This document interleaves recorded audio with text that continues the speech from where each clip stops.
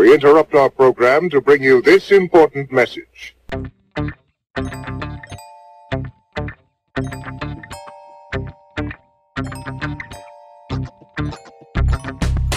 Welcome to another episode of Medicalization, a podcast miniseries that dives into some of the most peculiar and fascinating stories of the history of medicine.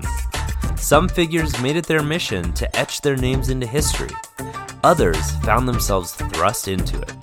Either way, their contributions have made medicine what it is today. I'm your host, Wafiq Sedhome. And I'm your host, Jessica Sedhome.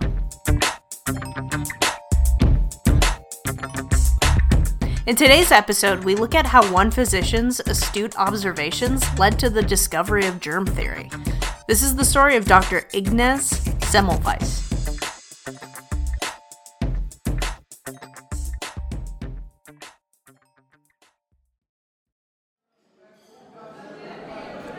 Episode 7, The Doctor's Plague. Good morning, Dr. Semmelweis. Welcome to Vienna General Hospital. I know the birthing ward looks busy. Well, it is. There are a lot of women in Vienna having babies these days. Thank you, Doctor. I'm excited to begin my training here. Could you direct me to the... Please, no! Get me out of here! I cannot give birth in here! This hospital is cursed. I will die. My baby will die. I'm begging you, get me out. I'd rather give birth on the street. Madame, what is the matter? Why are you acting hysterically? I can assure you that we give the best care here. Oh, really? Then explain to me why. Half of my friends that have entered this godforsaken area have left it dead. They give birth, and a few days later, I am at their funeral. The birthing clinic next door seems like heaven compared to this hellhole. I feel the awe of you doctors, and I don't like it. You're killing your patients. Doctor, is this true? Does what she say have any validity? It is true, I'm afraid. I honestly cannot explain the phenomenon. Why, I bet if you could figure it out, you'd be running this hospital in no time.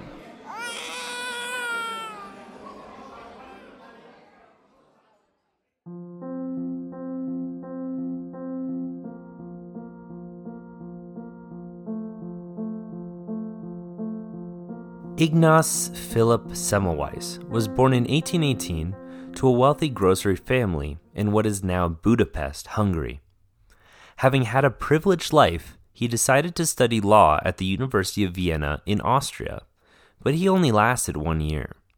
He switched to medicine, for unknown reasons, and graduated in 1844.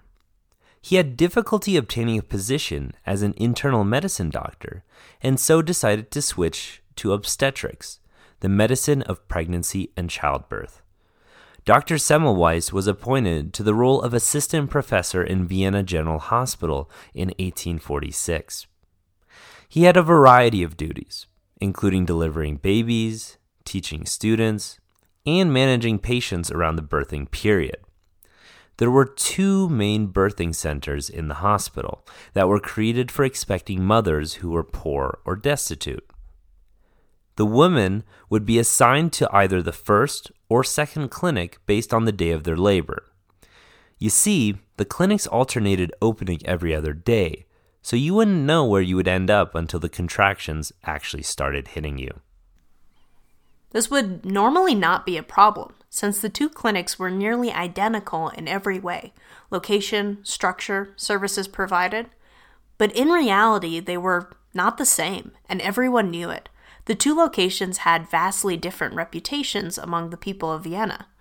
The first clinic was notorious for a much higher morbidity and mortality rate from puerperal fever, a disease we now know is caused by uterine infection after childbirth. It was in fact so bad that women pleaded to be discharged from the first clinic or deliver in the second clinic because they knew that their chances of survival were vastly greater. They had seen friends and loved ones enter the clinic and leave in a coffin. Patients and the community alike began using the term doctor's plague to describe the disease because they feared that the doctor's presence would make them ill.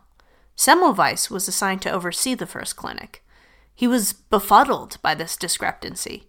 He longed to understand why these seemingly identical places were causing such radically different outcomes for their patients. While others called this superstition or mere coincidence, the doctor could see the reality of the situation every day for himself. So he approached the problem with meticulous scientific reasoning. He knew a few things for certain. 1. The patient populations were the same. 2. The climate was clearly the same. It's not like it was raining in one clinic and sunny in the other. They were right next to each other. 3. The birthing practices, too, were nearly identical. This left him with only one noticeable difference. The providers in the first clinic, the one where everyone seemed to be dying, were doctors and medical students. The second clinic, however, was run entirely by midwives. But how could this account for an increase in mortality?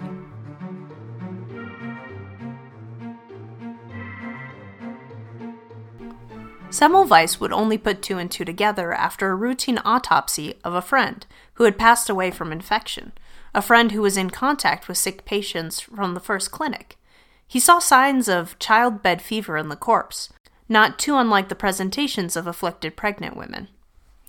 He slowly started to form his hypothesis. Perhaps, while doing autopsies, doctors and medical students were exposed to some element, some force, from the cadaver that was causing the spread of disease. And to make matters worse, he realized that medical students and their supervising doctors, in an honest effort to better understand puerperal fever, began each morning with autopsies of the women who had died the day before and were likely spreading it. The midwives, on the other hand, did not participate in the practice at all.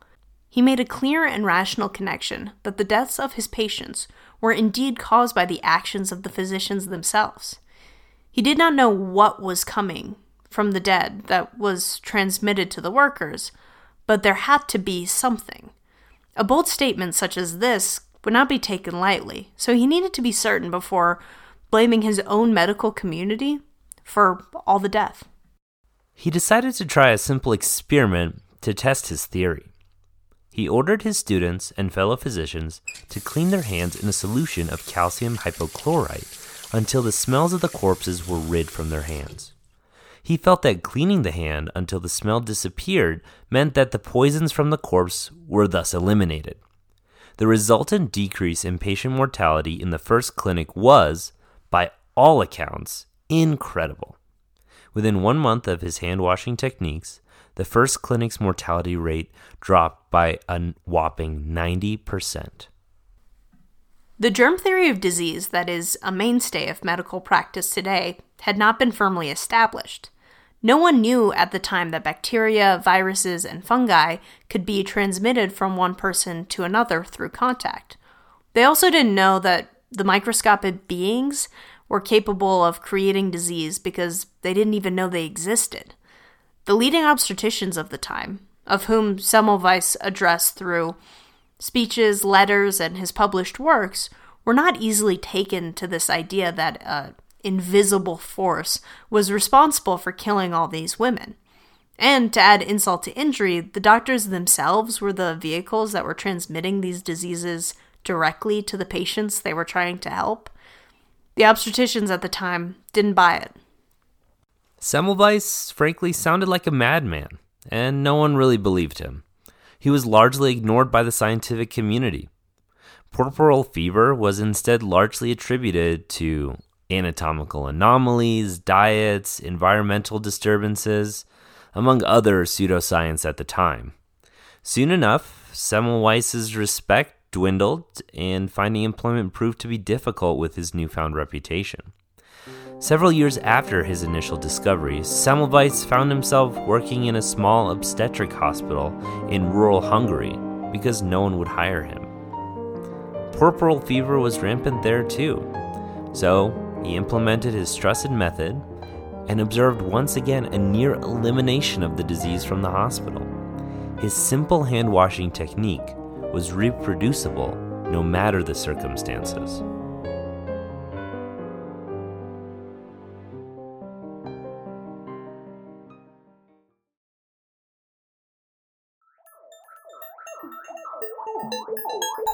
I think it's that time, Jesse. Uh-oh. It's time to learn the science behind some of our favorite stories. Off to the synaptic center.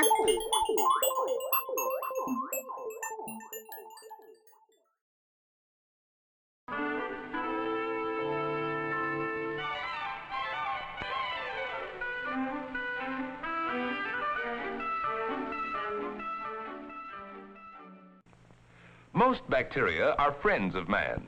Some even produce chemicals called antibiotics that are used to help fight different diseases.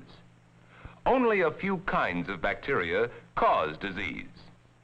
It was the famed chemist Louis Pasteur of France who in the 1850s proved that bacteria cause fermentation. This explained many of the chemical changes that go on in nature. Pasteur also proved that bacteria never develop out of dead organic matter alone, as some people had believed. He emphasized that bacteria can only come from other bacteria. Soon afterward, it was found that bacteria can spread disease from a sick animal to a healthy animal. But this discovery was made by Koch, a German contemporary of Pasteur. This discovery is the basis of the germ theory of disease. Bacteria are single-celled organisms that utilize enzymes, structural proteins, and many other mechanisms to infect their host, and this has caused a myriad of diseases that still plague people today. The bacterium responsible for puerperal fever in Semmelweis' time is now known to be Streptococcus pyogenes. It is implicated in many diseases, such as strep pharyngitis, which is commonly known as strep throat, scarlet fever, and rheumatic fever. At its worst, it causes toxic shock syndrome and necrotizing fasciitis, both of which are rapidly fatal without treatment. It uses several avenues to cause infection in its host. The capsule that surrounds the genetic material is made up of hyaluronic acid. This material acts like a suit of armor and makes it difficult for the white blood cells of our own immune system to launch an attack. Streptococcus pyogenes also contains various specific enzymes that make it so pathogenic. One enzyme, streptokinase, leads to the breakdown of fibrin, a vital component involved in the formation of normal blood clotting. Another enzyme, hyaluronidase, breaks down the connective tissue, allowing to penetrate tissues even further by getting through the molecular scaffolding that keeps the cell intact. This bacterial strain is just one of many virulent organisms that have plagued humanity. The germ theory of disease, once proven, radically changed the course of medicine forever. The implementation of sanitary conditions resulted in drastic outcomes for patients and prevented the outbreak of communicable diseases across the world. The secret was to reject the long-held belief that these diseases were spread by what olden folks called miasma, or basically the presence of a putrid air that emanated from infected objects. Spooky, scary.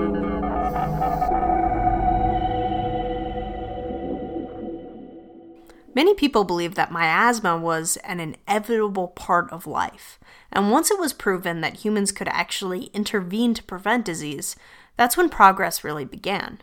We now know that communicable diseases are caused by living organisms, like bacteria or fungi, and non-living organisms, like viruses.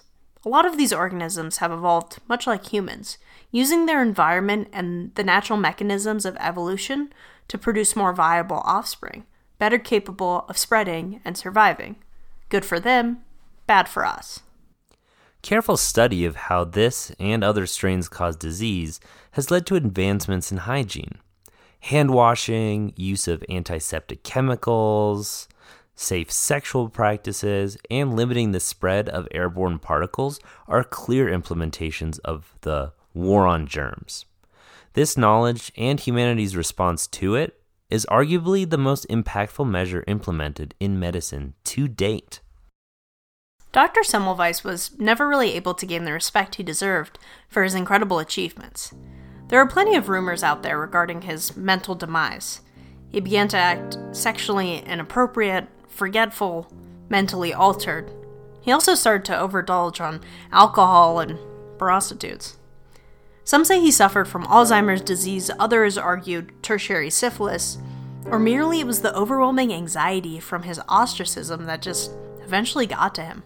His demise was rapid, and by 1865, his colleague, Janos Balassa, believed that he met the criteria for institutionalization.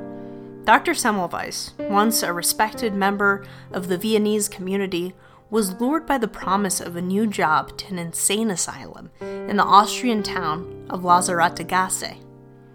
There, he was promptly beaten, put in a straitjacket, and left for dead in a cold, dark cell.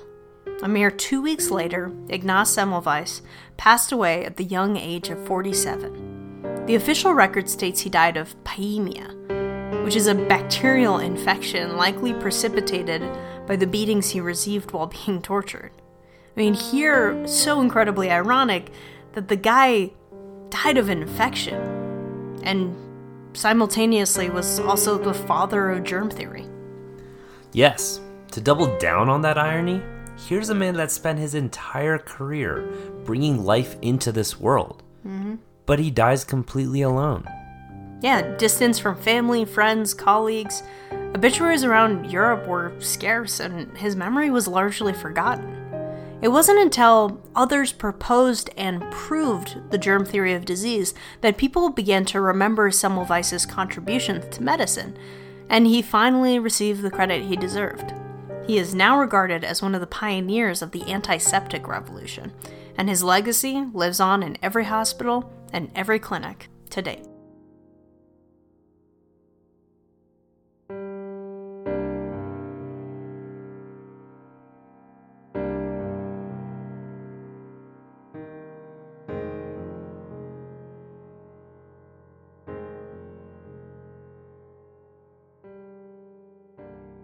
Louis Pasteur, the French scientist who definitively proved germ theory to be true, once stated, "If it is a terrifying thought that life is at the mercy of the multiplication of these minute bodies, it is a consoling hope that science will not always remain powerless before such enemies."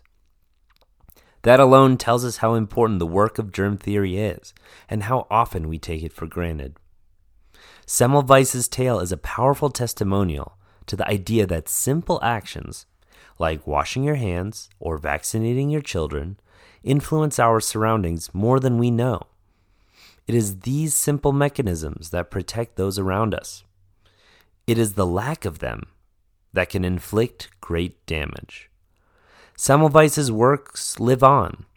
Every act of hygiene is a mark of his vision and his success. Yeah, so wash your hands and vaccinate your kids. Please. Yeah. Keep that Purell on you.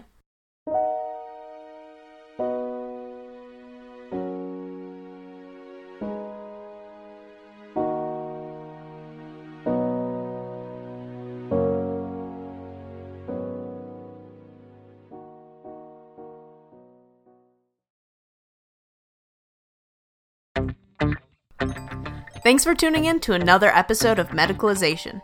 Please make sure to follow us on iTunes and or SoundCloud and give us a review. You don't have to give us a review, but sharing with your friends and writing a review are the best ways to help us out. We'll see you next time for another look into the Medical History Vault with Jess And Wafiq. Until then, toodaloo! We would like to thank Nate Ziley for his role as the attending physician, Alex Merson for his role as Dr. Semmelweis, as well as Carrie Nelson for her role as Pregnant Lady. I feel the aura of you doctors and I don't like it. You are killing your patients. Good morning, Miss Dr. Semmelweis. I'm doing it again. Medicine Connect. Ooh.